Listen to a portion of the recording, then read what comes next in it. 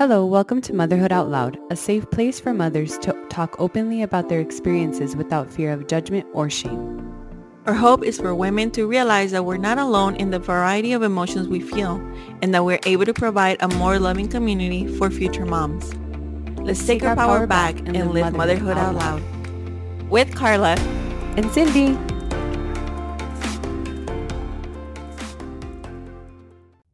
Hi guys, welcome back. Today we have a special guest with us, Alex. She's a daughter, wife, mother, and advocate for grief. Grief is a part of life, but once we lost our daughter, I realized we don't talk about grief or loss in a healthy manner. And I'm in a mission to break the stigma and be living proof that joy and grief can coexist. Hi Alex, we're so happy to have you and so honored that you're willing to share your story with us. Hi ladies, thank you for having me. I know this was a long time coming. Yes, we've been planning it for a while. Yeah. So thank you. I'm so happy to be here. And Alex, can you tell us a little bit more about your family and about you? Okay, so I'm 34. Don't want to age myself. And I've been married to my husband it'll be 11 years this July. Wow. And we've been together for 15. And we have 3 daughters, 1 in heaven and 2 here. Mm-hmm. We had our first daughter, ours biologically, and then our 2 other daughters were via IUI and donor sperm. Okay. Wow. Yeah. And when you all got together, was becoming parents like at the front line of your thoughts right away? Well, it's funny because I always wanted to adopt. And I told him, if you don't want to adopt, I can't marry you. Like, that's non-negotiable for me. Really? And he was like, yeah. And he was like, okay. And then after we got married, we went to Hawaii and I got pregnant. So I tell everyone those are very fertile islands. Because I have PCOS. So my doctor is like, well, you probably can't get pregnant. And that's why I wanted to adopt. Because I thought, okay, at 18, my gynecologist told me I had PCOS. And I told him up front too, I was like, I may have trouble getting pregnant. So I think that's what fueled my love for adoption. And then I got pregnant on our honeymoon.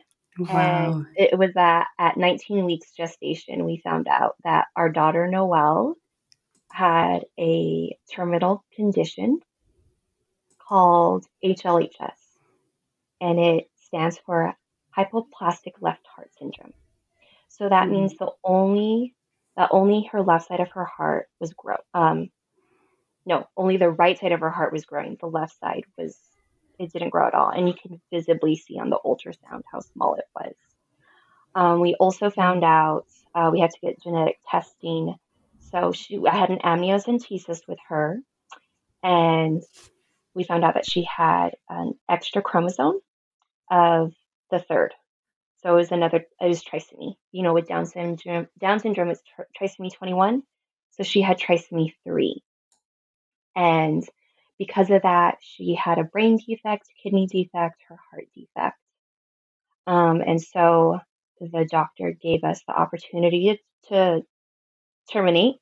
They couldn't do it in the state of Texas, so they told us we could go up to New Mexico, but I wanted to carry her as far as I could.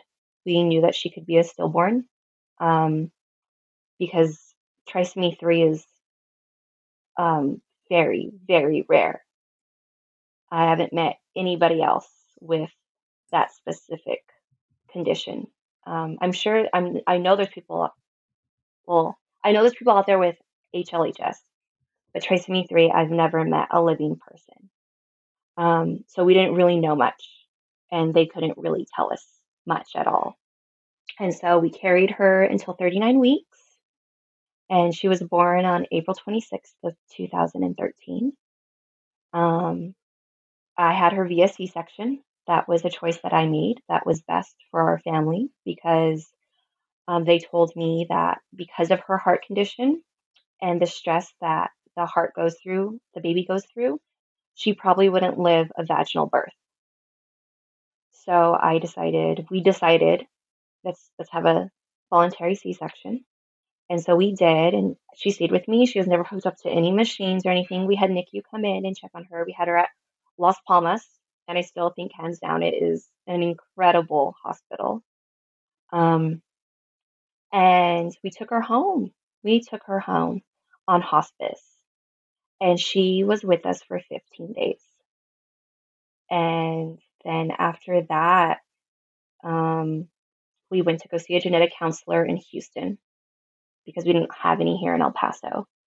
And so she couldn't really tell us much because we found out that my husband, we both got genetically tested. My husband, Caleb, carries the genetic defect that was transferred to our daughter, Noel. And that is called a balanced translocation. And what that means is his 10th chromosome and his 3rd chromosome are perfectly switched. There's the little pieces in each chromosome. They were perfectly switched. So he was balanced. Like like if you were to see him, you would never know. He runs marathons, avid runner. He's a teacher, very healthy person. So they told us the chances of having healthy kids are probably slim if our first one died. So, and that was our first year of marriage. Can you believe that? So, yeah, Wow. yeah, And yeah. just to backtrack a little bit, I mean, there's just so much that we could ask, but um, when you all found out that, that she had these birth defects, I mean, I don't even know if it's like appropriate to ask, but I just, I know just how did that day go? I'm sure you all were excited to get like an ultrasound and then to just feel like your whole world kind of come down. And how did you all navigate it through the rest of your pregnancy? So we went in to find out the gender via ultrasound.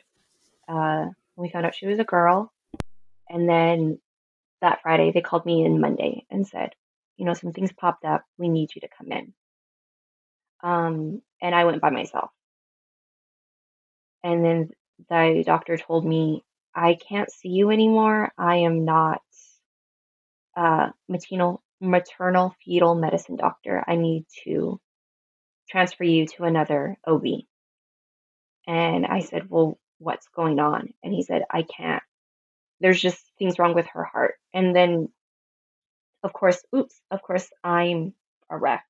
I mean, I composed myself, but inside I was screaming. And I just remember getting in my car and just losing it. And I didn't even know it's not that I didn't know who to call. I think my thoughts were just so scrambled that I thought, do I call my mom? Do I call my husband? Like, who, like,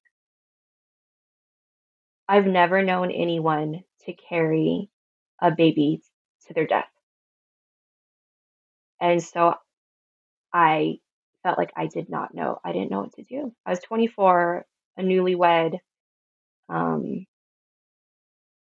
yeah, I just felt I felt I was making decisions that a 24-year-old is too immature to make. Because we were also given the option to have surgery via utero when she was still in me to try to fix her heart. And we would have to fly or to San Antonio, or I could have her, um, after the C-section, we could have her have heart surgery, but they told us she probably wouldn't make it because her heart isn't that strong and she has so many other defects. But if we did try that route, um, that it would have to be in either San Antonio, Austin, or Houston. So we wouldn't be in near any family. Or we could have her here in El Paso and just do comfort care and hospice. And so it's all these decisions that you would never have to think you would have to make for your child, let alone your newborn baby. So it was I I I don't know, like it's almost 10 years from when it happened. She would have been 10 this April. And I think, how did I do that? Like, how did I survive that? Um,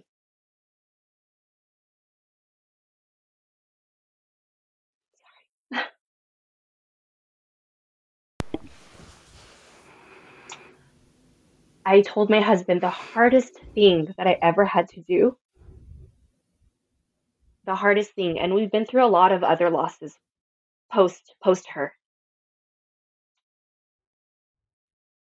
is carrying her to her death, to feel her kick and know that the safest place she could be is inside me, and knowing the moment that she is outside of me, she may take one breath and that's it. And so knowing, like feeling her kick and feeling the moves and feeling everything. And I mean, our doctor was so gracious. He gave us 3D ultrasounds every appointment. So we got to see her every single time. And he brought me in more often than any other patient. He was very, very kind. Still to this day, after all the other losses, after failed fertility treatments, failed adoption, losing our fertility, carrying your child and knowing they're going to die, that's the hardest thing I've ever chosen to do. And I know it's not for everyone. And I don't judge people who make a different decision. Because still to this day, I mean, like I told you, it's 10 years and it's still. I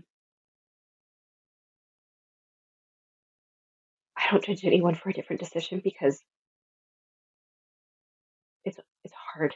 And it's some trauma that stays with you that I don't think anyone else will understand unless they've been through it. But I don't regret it.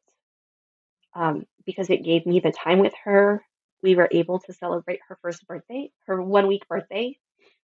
And I know the blessing it was that I had, that I got to hold her and smell her and kiss her and touch her. Because I know not everybody gets that if they go through a miscarriage or a stillbirth. I don't understand those losses. I've never been through those losses, so I don't know. So it was the hardest thing I've ever done.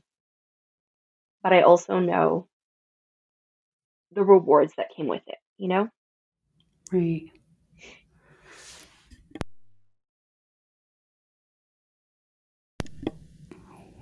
Hold on. And when you and your husband were talking about whether, like your options at that point, whether to wait until, further along gestation and she was born or just delivering her at 20 weeks, what were those conversations like and what made you come to that decision of waiting? So for him, he originally was like, let's terminate the pregnancy. Like, this is hard. I remember we were both laying on the bed, just sobbing and holding each other. And I told him, I said, no, like, I don't want to do that. And I played the I'm carrying this baby card. I have more weight, I'm carrying most of, like, I'm literally carrying most of the Right. weight. So Mm. I said, I don't want that. Like, I guess I had hope. I had hope that they just read everything wrong, even though every appointment we had after that, something new came up. Mm. The brain defect was worse. The kidney defect was worse. The heart defect was worse. I mean, she was a teeny tiny little thing that was born at 4 pounds, barely 4 pounds full term.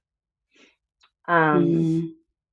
And I guess I had hope. I had hope they were wrong, and I let that hope carry me for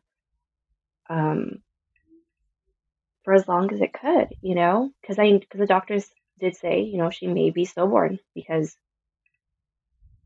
they don't know, Right. even at the beginning of pregnancy, they can't guarantee you a healthy baby and a healthy pregnancy and a healthy delivery. I just had hope. I had hope, and I wanted to carry, and as much trauma as it was, I loved being pregnant. I absolutely loved it. How your body changes, how you feel every kick, the insane heartburn and acid reflux. Um, it was um, it was all just, and I saw it as a gift because I knew, hey, what if I can't get pregnant? And I got pregnant Mm. right away. And so I knew there's some women out there, even some of my family members, who would have given anything to be in my shoes. And so I didn't want to take it for granted, even though the outcome wasn't going to be what we wanted. Mm. And how did you all navigate grief as a couple independently? Um, I know becoming new parents in and of itself like changes marriages, and sometimes it puts a lot of strain.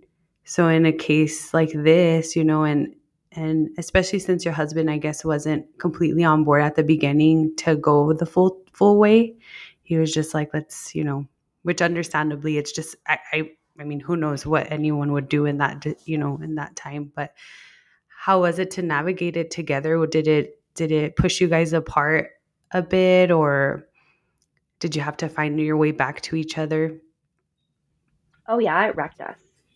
I mean, it completely wrecked me. And it was hard. Like I said, we were 24 and 27 and just making decisions that you never thought you'd have to make, and going through things you never thought you would have to go through. And so I went through postpartum depression, and I didn't know it was postpartum depression because I lost her, and postpartum anxiety. And then, of course, it lasted much longer because of everything we went through. And so that diagnosis for me took a lot longer than I should have. It should have. And that was my error. But again, I was just surviving. We were just surviving. And so everyone grieves differently, um, just like everyone loves differently. And so what I needed during my grief and what he needed, um, yeah, sometimes we just look at each other and are like, dang, how did we survive that together? I mean, there was a point that I signed divorce papers, and I said, I can't do this. Like, let's just quit. And in that moment, he fought for me. And I'm very thankful because I had no fight left for myself or for us. And so I'm very thankful for modern medicine, not just for fertility treatments, but for personally for me, for antidepressants and for anxiety medication. I'm thankful for counseling. I'm thankful for, I mean, there just came a point in my grief where I was either going to hit even further rock bottom or I had to choose to fight. And I chose to fight for myself. I don't want to say I chose to fight for our marriage because I barely had enough energy to function. Right. And so I'm just very thankful that he fought for me when I had no fight. But there's been points in our marriage where I've had to fight for him where he had no fight left either. So it's, um, I can't tell you this magic equation because Right. everyone grieves differently and everyone, like I said, loves differently. And so for me, what really, um, I didn't grieve in a healthy way. Is very unhealthy. And we grieved different different times. So there are certain things that I grieved, like um, so when we lost her, his side of the family were popping out babies like crazy. Hmm. Like everyone was getting pregnant every time babies, and we were very thankful. I was happy for them and sad for me. You know what I mean? And it was it was hard. It was hard to see that, and so there were certain things that we'd see, first birthdays, first steps, first in our family or even in our friends. And I grieve those things that we didn't get with our daughter. And so my husband didn't grieve those things until we had our second daughter live. And he would come to me and say, "Oh my gosh, we missed all this with Noel." And I'm like, "Yeah."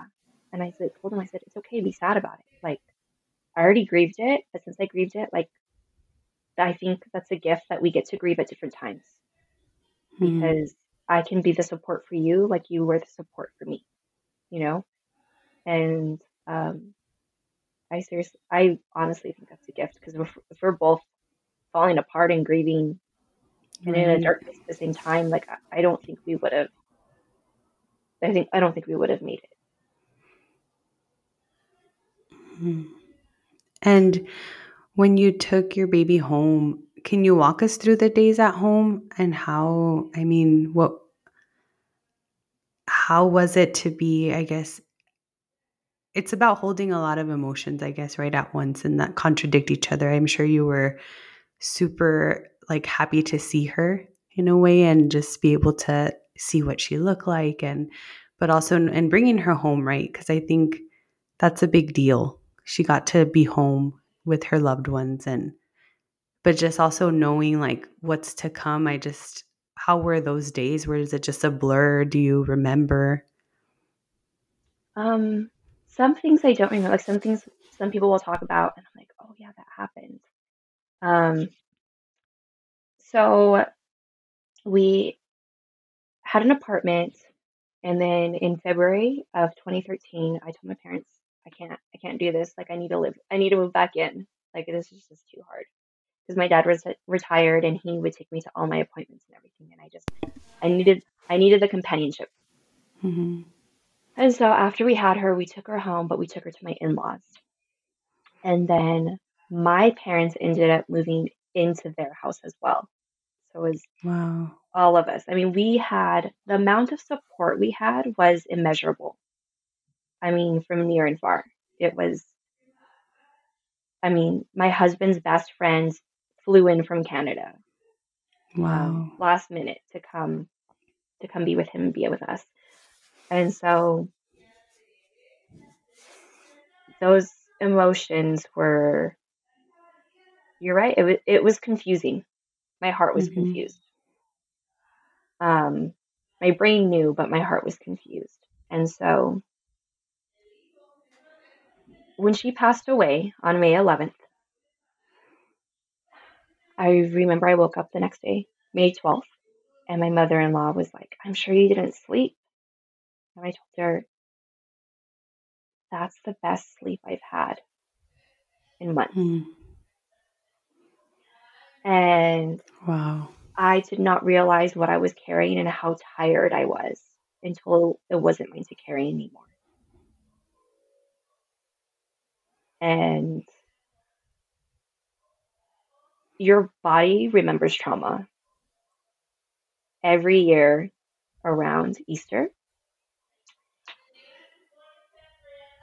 you just get heavy. You just get heavy whenever when the time of year. And last year, I remember I told my husband, "My heart feels okay, but my body's telling me to remember, and that's okay. I need to slow down a bit." Mm. And so I do. Even 10 years out, almost 10 years out, my body's like, "Hey, remember we went through this? Remember what you carried?" And I during that time of year, I slow down just to listen to my body and respect it for what it carried, and still is still carrying me through a lifelong Mm-hmm. journey.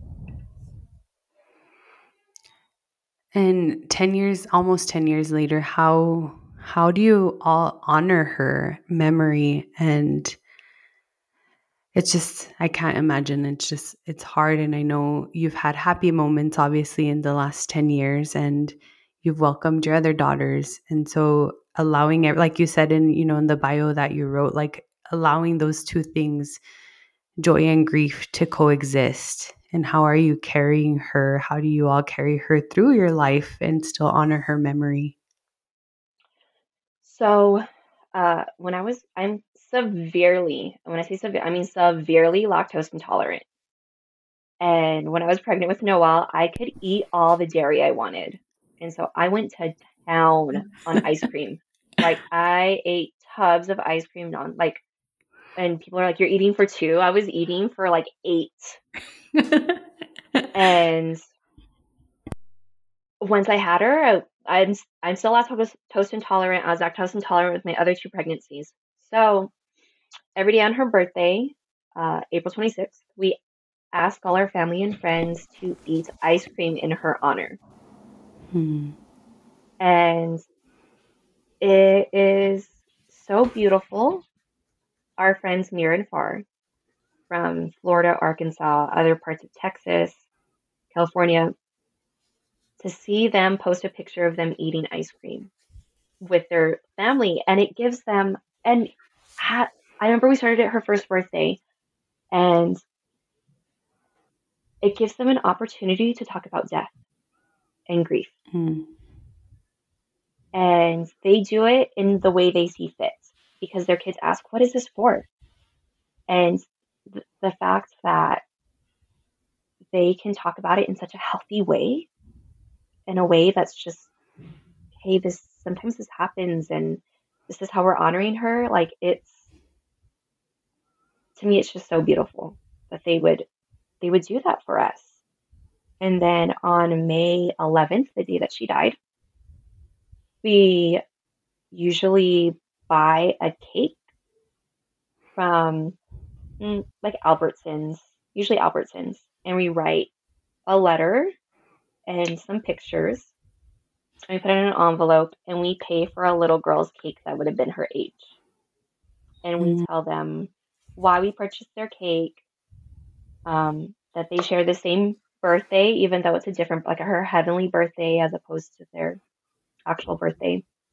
And we just wanted to, bless them in that way.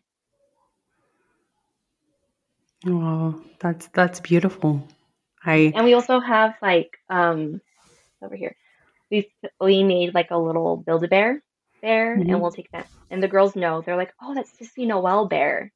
And they'll put her in the swing, and they'll take pictures with her, and they'll change her. And our girls know death. They don't know the magnitude of grief, but they know their sister died. They know we talk very openly about them being sperm donor conceived. And we talk to them, and that's what works for our family. I'm not trying to push any agenda or anything, but we just wanted to be very open with our daughters because one loss led to other things, and we want to be honest. They have sperm donor, and we tell them that their dad, Caleb's eggs are sick, so we had to borrow a healthy, not egg. Was it egg? No, because I have the eggs. His sperm. We don't call it sperm. Oh, I'm trying to think. I'm trying to to think know. what we call it. But we just tell them, "Hey, Daddy's sick, so we needed a little bit of help, and we had to borrow some stuff from another person with healthy stuff." And there's even a book, and we read the book to them about being a sperm donor child. And like I said, that's just what we thought was best for our family, and we just wanted to be honest and open with our girls from the beginning, as early as we could. Yeah, that's amazing. And do they ask a lot of questions, or are they just kind of like, "Oh, okay"? Like, well, we have pictures of her, and so they know, "Oh, that's Sissy Noel," and they'll ask, and we'll say, "Oh, her heart," and they're like, "Oh, her heart was sick," and we go to her gravesite so they know what a gravesite looks like, and we go and sing happy birthday and read Psalm 139 together on her birthday every year as well. And so they don't ask, they ask age appropriate questions, like a 5-year-old and a 3-year-old would, but they don't know grief yet. And what would be your biggest tips? Because I have friends that have had stillborn deliveries and things like that, and it's pretty fresh for some of them. And just what would you, being 10 years out, what's your biggest piece of advice for them, or pieces of advice? For them or for you, like for you to say to them or for you? We could do both, we could for them and then for people that love them and are just trying to be of help during their journey. For them, I think my biggest regret, I don't have very many regrets, because I think we all learn from our mistakes, is not getting help sooner, whether it be being on prescription meds for my depression, going to counseling sooner. I mean, I waited literally years, years and years and years, and I delayed my healing. I stole so many years from myself. And so even if you think, oh, I'm being dramatic or it's not that bad, like the help is there, so get help. It's scary. It's so scary. And counseling, I truly believe in counseling. And it's okay to counselor shop. Like you're not going to click with every person and you're not going to click with every counselor. So if you go to one counselor and you know what, I went to one counselor and it doesn't mean she was a bad counselor, but she was like, I've never had a patient that has had infant loss. And so we met one time. It just didn't work out. It doesn't mean she wasn't a good counselor. She just wasn't for me. And it's okay. Go to one. And I will say it's exhausting. It's tiring because you're sitting there pouring your heart out and then it doesn't work out. So it's discouraging. But just don't stop advocating and fighting for yourself. And then surround yourself with people that are just going to listen. Because there's a lot of noise and there's a lot of opinions. Oh, you should have done this. You should have done that. I would have done this. I would have done that. Why didn't you do this? As your friend, I truly believe, and as your child's mom, I truly believe you did everything you could and you advocated the best for your child. Mm-hmm. You knew, and you did what was best in your mental and emotional state that you were in. Like I said, you're making a lot of decisions that you never thought you were going to have to make.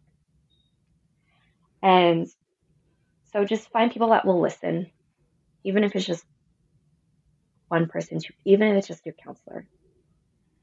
It's just so important for people to just listen instead of talk. There's a lot of noise. And for a friend to help another friend that has been through that, write the important dates in your phone. For me, it's April 26th and May 11th. Put it in your phone. I mean, you don't have to put these dates for me in your phone. Right. But your friend, I'm just using myself as an example. Put April 26th, Alex's daughter's birthday, or Noel's birthday, Alex's daughter.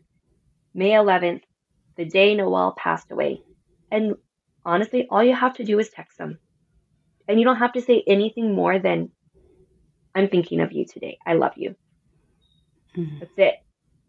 And it will literally mean the world. Or one of my friends, she was like a mentor to me. She would send me cards on those days. And I loved that. I loved receiving the cards in the mail. I'm like, wow, to take the time to write something, put a stamp on it, walk to the mailbox. And I know it doesn't take that much effort, but nowadays it really does, Mm-hmm. And simple little things. You don't have to do extravagant. I mean, of course, they're going to appreciate a meal train where you do meals for them. I mean, those things, but they think the first year is the hardest. For me, it was the second year.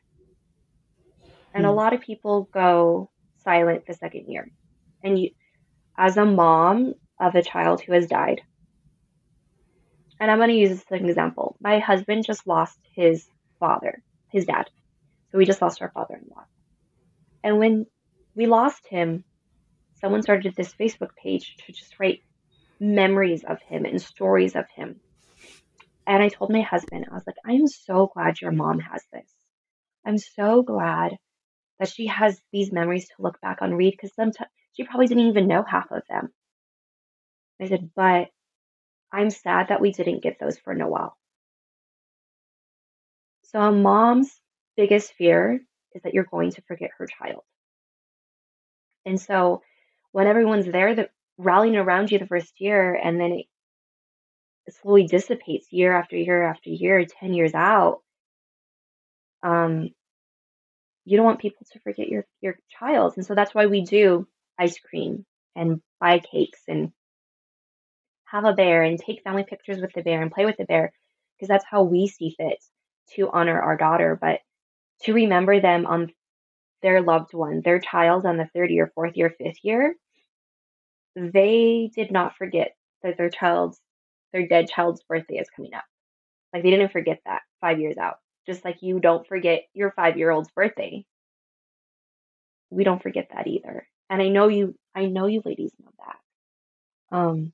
And so having that date and having it repeat every year, because I'm not gonna lie, I've had, because I'm very open about our journey. So I have a lot of dates in my phone. And I'm not going to sit here and say, I remember every single one. No, I'm like, oh, shoot, I need to text this person. It's so and so's son's birthday. But it's just a good reminder.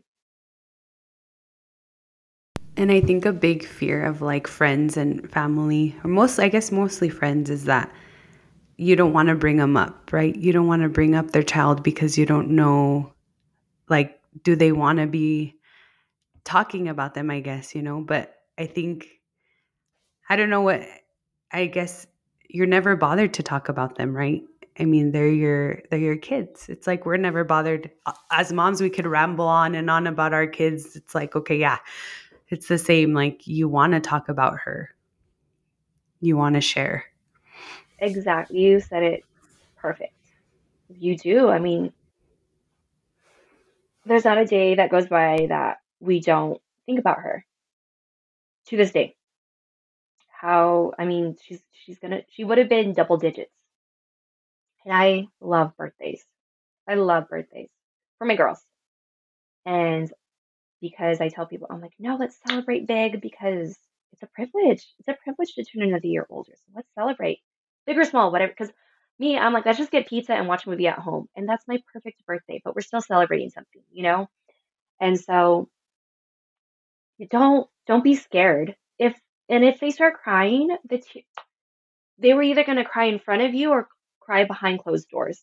But the fact that you gave them the space to be vulnerable and cry in front of you makes you a safe space for them.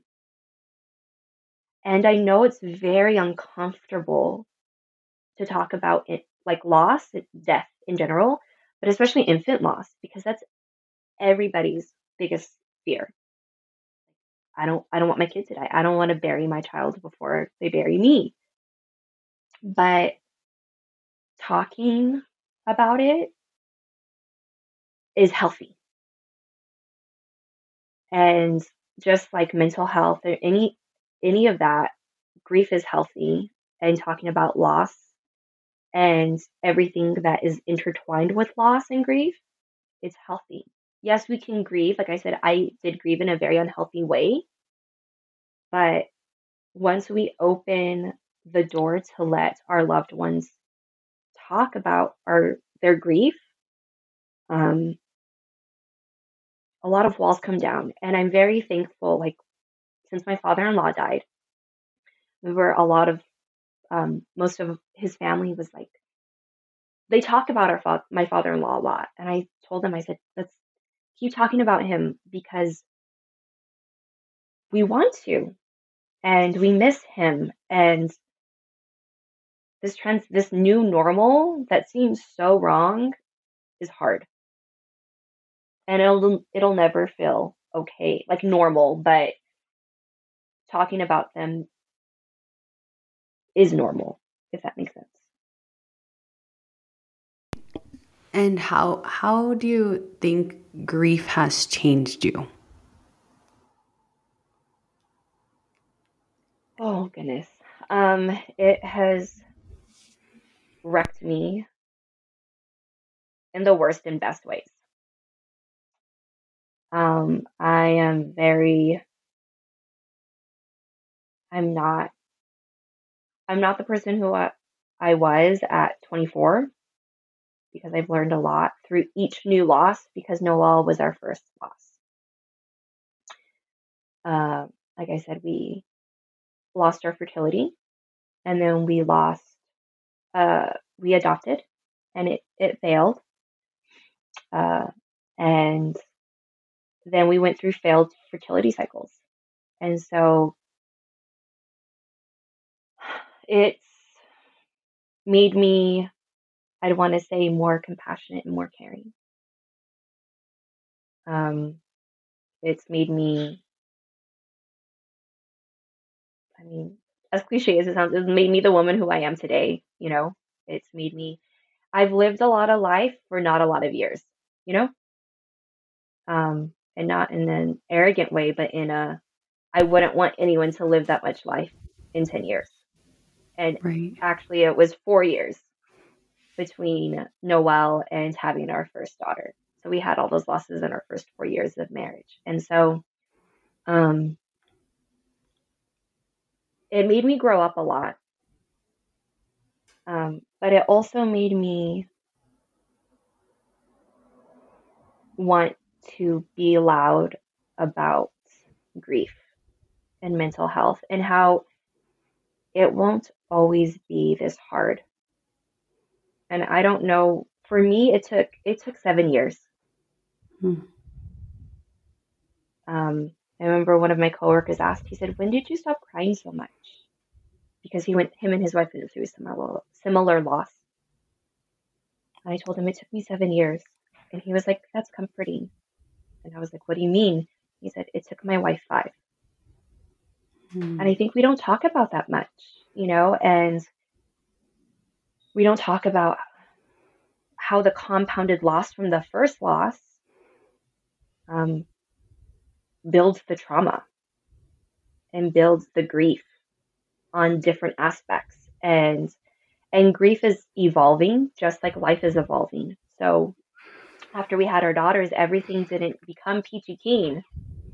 Right. I am still currently on antidepressants and anxiety medication. I thankfully got off my sleep aid. And that's not to scare anyone. It's just being honest. Like I need the help, and that's okay. And I go to counseling, and that's okay. But we think, oh, okay, well, it's been a year. Let's get over it. It's been 2 years. You should be okay. You've had your baby.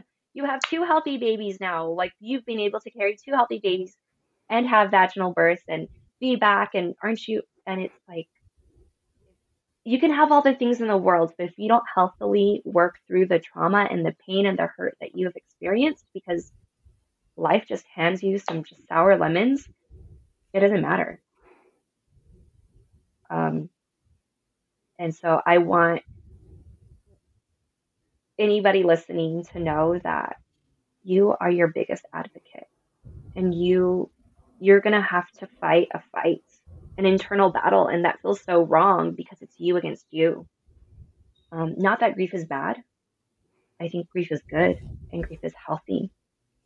And we're all going to grieve at some point in time if you already haven't. And I would just like to break the stigma of grief as being a bad thing, because there are times when I see my girls holding hands, playing together, and I cry.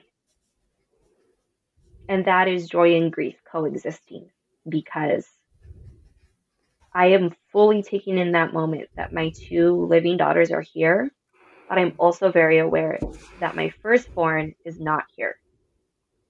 And that's okay. It's okay to cry at the moments, and it's okay to have, grief is a lifelong journey. I don't think there's going to be complete healing on this side of heaven. I think I am more healed than I was 10 years ago? Heck yeah. Right. But, right now with you ladies, I cried, and I did not expect to cry. I can usually talk about it, no tears. But, sometimes you go back and you feel those emotions, and that's okay.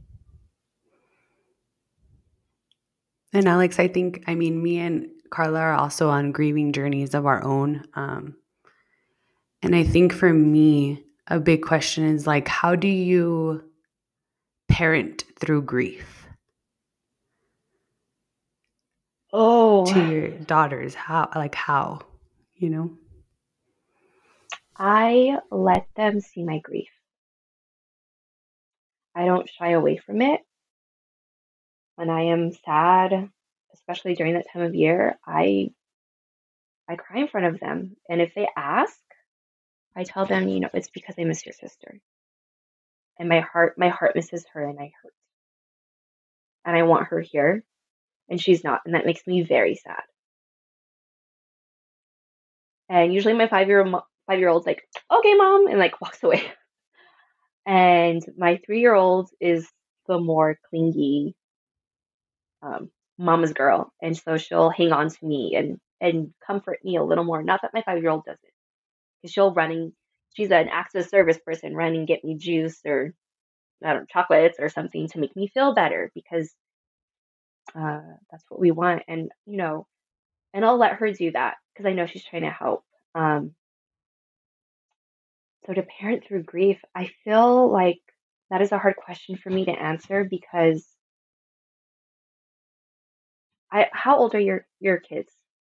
Mine's about to be 3, and And Carla's Carla? is 3.5, I Three and think. a Three and a half. She'll be half. 4 this summer, but July, yeah. she never knew my mom. Mm, So for us is that struggle of I want to tell her about her and I try to, but it's such a they don't know, right? And she's so little still at that age that she can't understand that mom has a mom, right? Like mhm, she's very close to my father and she gets that because she gets to meet him and touch him, but right now mom is mom and there's nobody before mom. And she doesn't understand that when I tell her abuelo is my dad, she's like, no, that's abuelo. Like there's no connection to grandparents, right? Like she doesn't get what they mean to her parents. She just know what they mean to her. So to me, the struggle is always like, I had a mom. And she's like, no, mommies don't have moms. Mommies are just mommies. That's it. And for me to tell her, like, there is this person that was very important to mommy, that was very important to your tío, there's not that connection. And I think for me, that's the hardest part of like parenting through grief is that I want to tell you who this person is. And I show her pictures and I show her, and she kind of like gets it, but doesn't understand what the relationship is. So I hope like in the future, as she grows and understands more of like, mommies do have mommies.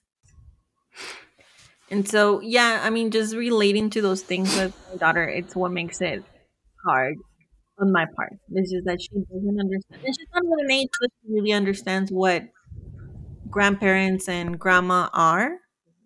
So she knows she has a very close relationship with her living grandparents, but she doesn't get what they mean to us. To her, they're just like, yeah, I have a mom and I have a grandma and a grandpa. But they don't, she doesn't realize, well, yeah, those are your dad's parents. Like she doesn't get that. And it's really hard for me to kind of like go through that motion with her. And, and like you were saying, it really spoke to me when you said earlier about like the grief doesn't go away just because it's year 1, 2, 3. And I think that's what I struggled with a lot last fall because it was my mom's 10th year anniversary of her death. And I thought I was gonna I'm gonna wake up year 10 and one day, and somehow the grief is gonna be gone. And it's been 10 years and you should be better. And not that anybody told me that, but that's what I felt in the inside. I was like, it's been 10 years. Like, you can't be grieving this person for more than 10 years. Like, 10 years is a long time. But no, it doesn't. You're right. And like, you think that after so many years, it's going to decrease, but it doesn't. And like, I've told Cindy about it. It's like, it hurts a little bit less every day. But when it still hurts, a random date, it hits you full force, just like it did day one. And it's never linear and it's never I want to say I've gotten better. I've gotten to the point where I'm like, it doesn't hurt as much, but Mother's Day always hits you. Christmas always hits you. My daughter's birthday hits me because grandma's not here to celebrate with her. And so there's like little things that you think, and like some birthdays, like, Cassie has had 3 birthdays. Year 1 hit me really hard. Year 2, it just kind of blew by and I wasn't so sad my mom wasn't here. Year 3, it did. Year 4, this summer, I don't know, like it's never like I can be like, oh, like I'm making baby steps and it's getting better. It's always like, well, we'll see how it goes. And like when the 10-year mark happened, like I was like, oh, like I want to be fine. Like, I don't know, like I was going to hit the limit and reset and my feelings were going to be fine. And they're not. And so it's true when you're speaking to friends that are going through a grieving process. Sometimes we say we can't imagine, and really we can't, because my grief is different than what Cindy feels and is different from what you feel. And so, people are always like, I can't imagine. And I'm like, and I don't want you to. Like, I would never want you to experience this. And even if you did, like me and Cindy losing a parent, our griefs are so much different. And we're grieving different things. Like Cindy says, Yandel got to meet her dad. And that in itself is hard because Yandel is going to miss someone. Versus my, Cassie doesn't know my mom. What that feels like, that's a pain that nobody can relate. And so when people tell me I can't imagine, I'm like, I don't really want you to. It's okay. Like, I don't want you to go through this. But it's so the parenting through grief is, nothing in parenting is easy. It's not like they give you a manual, but it's like one of those things that it just kind of comes in and you're like, great. Now what do I do? And so Right. I'm just glad that we're getting to speak through it. And, it is hard. And like I said, some days I'm able to talk about my mom without crying. And I tell people, it's okay. Like, you don't have to say sorry. Like, it's been 10 years. It's been 11 years.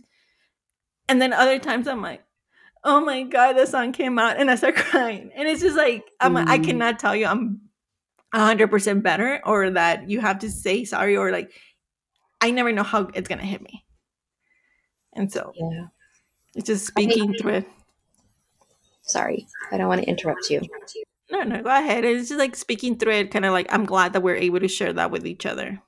Yes, no, that is what I want for like, because I'm like, everyone's going to grieve and lose. And let's talk about, like, I was telling my husband, like, first I want to say you are both doing incredible in what you're doing today as parenting through grief, because you are doing what you think is best for your heart, for your family. And that's why I feel like I'm not the one to give advice because I don't even know what I'm doing either, and so if you want to start celebrating your mom and buying flowers on her birthday and then telling, we include our children in everything.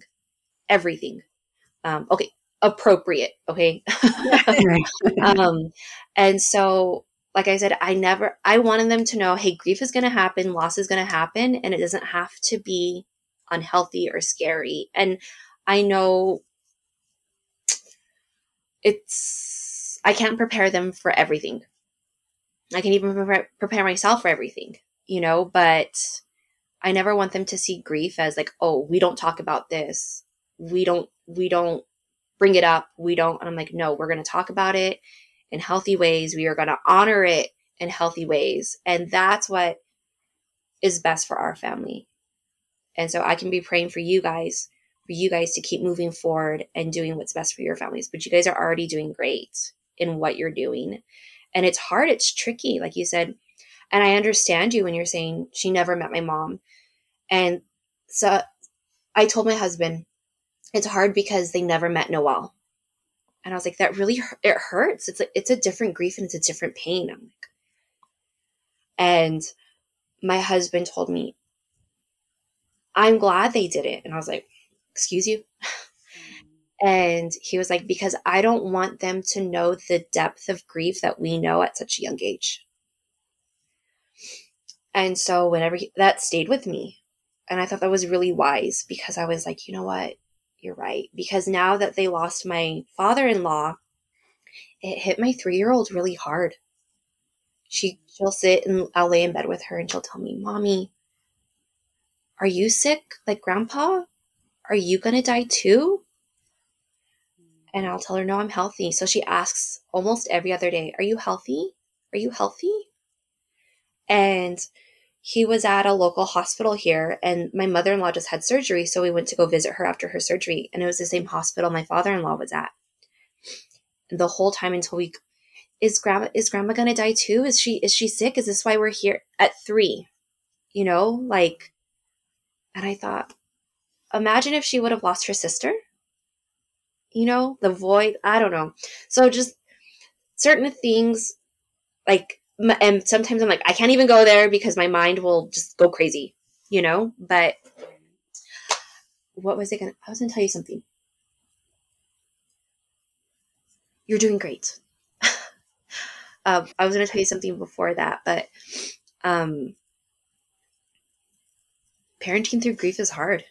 And I think we're all going through it. And I think if we talk about it more, like we are now, and like what you were just saying, Carla, like, hopefully we can break some stigma for the next generation, you know, oh, this is what I was going to tell you. Okay. So I was telling my husband, I was like, grief should be part of daily conversation. And he's like, what do you mean? I was like, you know what? We should be able to talk about, I had mac and cheese for dinner.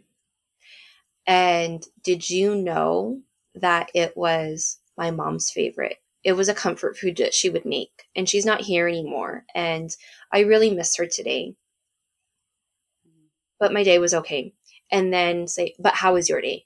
I told him it should be so, talking about our loved ones and our grief should be so intertwined with our daily conversation in the middle of talking about mac and cheese, because that's what I truly believe. That's what we need for our hearts, and not to heal a little bit of a time, because it is cathartic to talk about your mom, your dad, my daughter. And so if we were just to allow it to enter conversation without having some stigma or saying, oh, well, that's uncomfortable, so I don't want to go there, I think that would change a lot. Yeah, I think that's very true. I think I always tell people, like, it's uncomfortable to bring, up your dad, my dad, Carla's mom, Noel.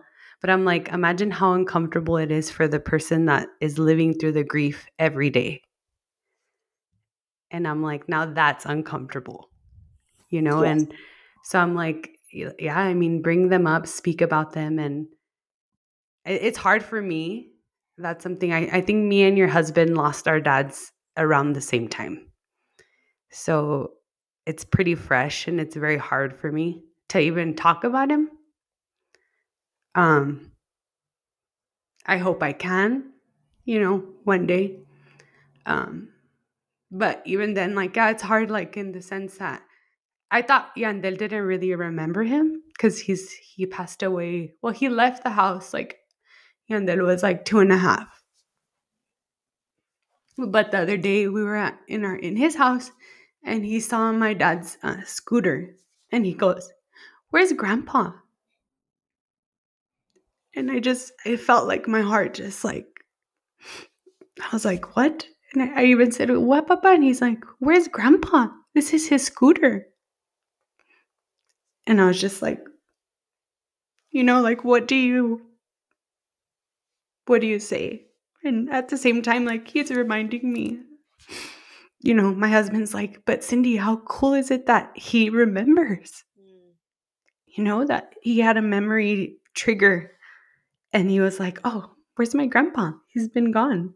So it's hard. It's really hard to still try to find, like, the joy, and you don't want to be, I guess, like, my big question is, like, how do you not let your sadness, like, affect your kid?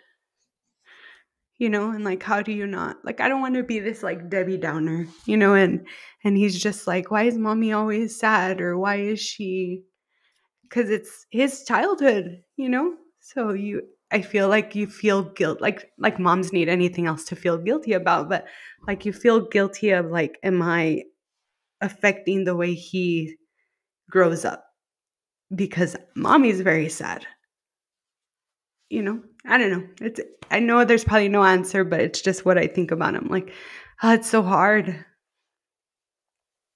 I think that's a very valid question that we all ask, that we all don't say, that we all don't ask, even though we're already thinking it. And so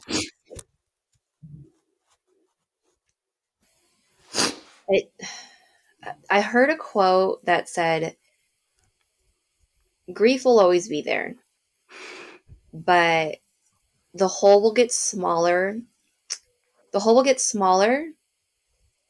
I don't want to say over time, because I don't think time heals all wounds. Like, I don't know who came up with that. That's just ludicrous. Like, no, Right. time does not heal wounds. But through your healing, and however long that takes, like I told you, it took me like 7 years till I like, and I hope that doesn't scare anyone. Like 7 years, because people are like, dang, that's a long time. Because it did feel long, but like that's what it took for me, you know. So so the quote was, the hole will get smaller as you heal over time, and you won't step in it with, you won't fall into it with every step you take. And right now you are falling into grief with every step you take, Cynthia. And so it feels like it's swallowing you whole. It feels like it's consuming you, and like you can't, I'm assuming, I don't want to put words in your mouth, that you can't. And there were years, like I said, 7 years, where the grief and the sadness overrode joy.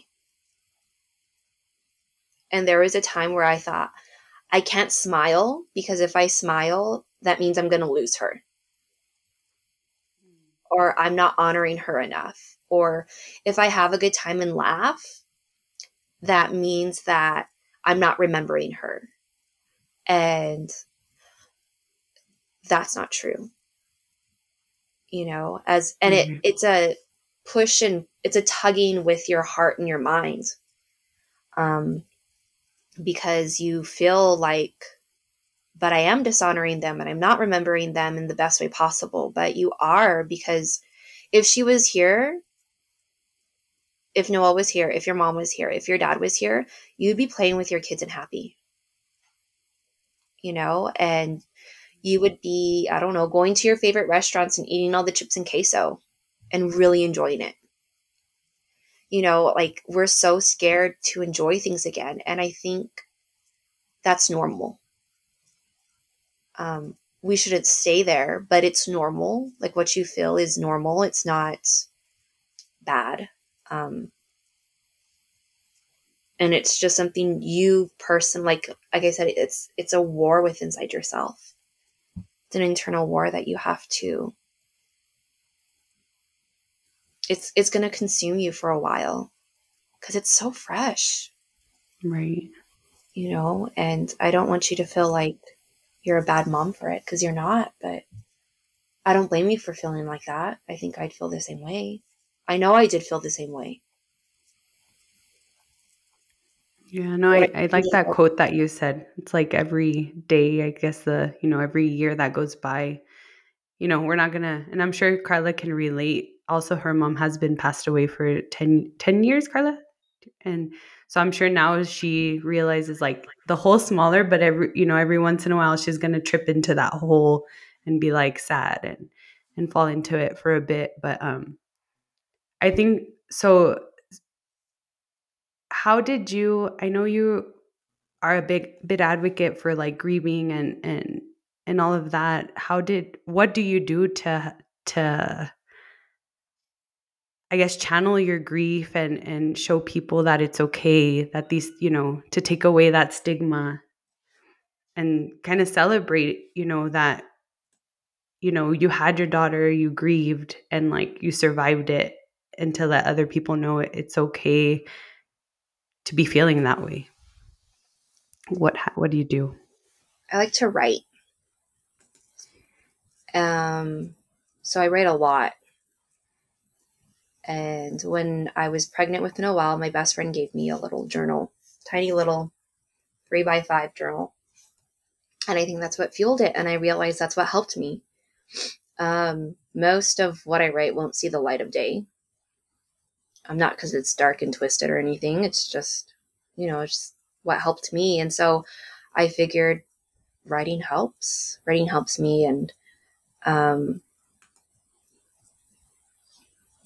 yeah, I mean, for me, that's what helped. But it's going to be different for everyone, you know? So I was very fortunate to realize that writing was cathartic for me at the very beginning. And so ever since then, I've been writing little 1-sentence things or 5-page things, or, so. And so for some people, it may be dancing or walking or exercising or cooking or baking. And you just have to find what feels healing to you and what sparks a little bit of joy during the heavy seasons of grief.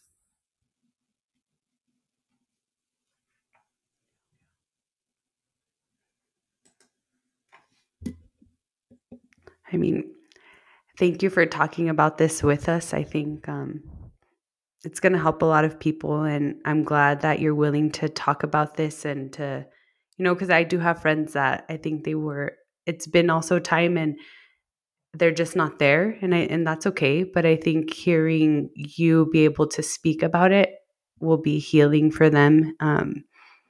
And thank you for sharing a bit of Noel with us.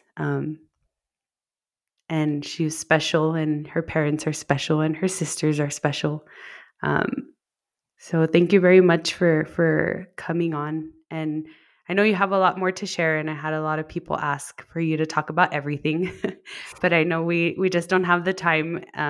So we'll have you back on soon, if you're willing, and you could talk about the other processes after Noel, and coming to the conception of your other daughters. But thank you very much, Alex. I really appreciate your time. Thank you, ladies. Thank you for what you're doing. Thank you for giving us, people like me and the other guests, a platform to voice our hearts. I mean, thank you, thank you, thank you. Because without your platform, I wouldn't be here today with you, ladies. And so I love what you guys are doing. You guys are pioneering for our local community, and not just our local community, but the community of what we need in motherhood and pregnancy and everything. So I'm very grateful and thankful to have crossed paths with both of you. So thank you. Thank you so much, ladies.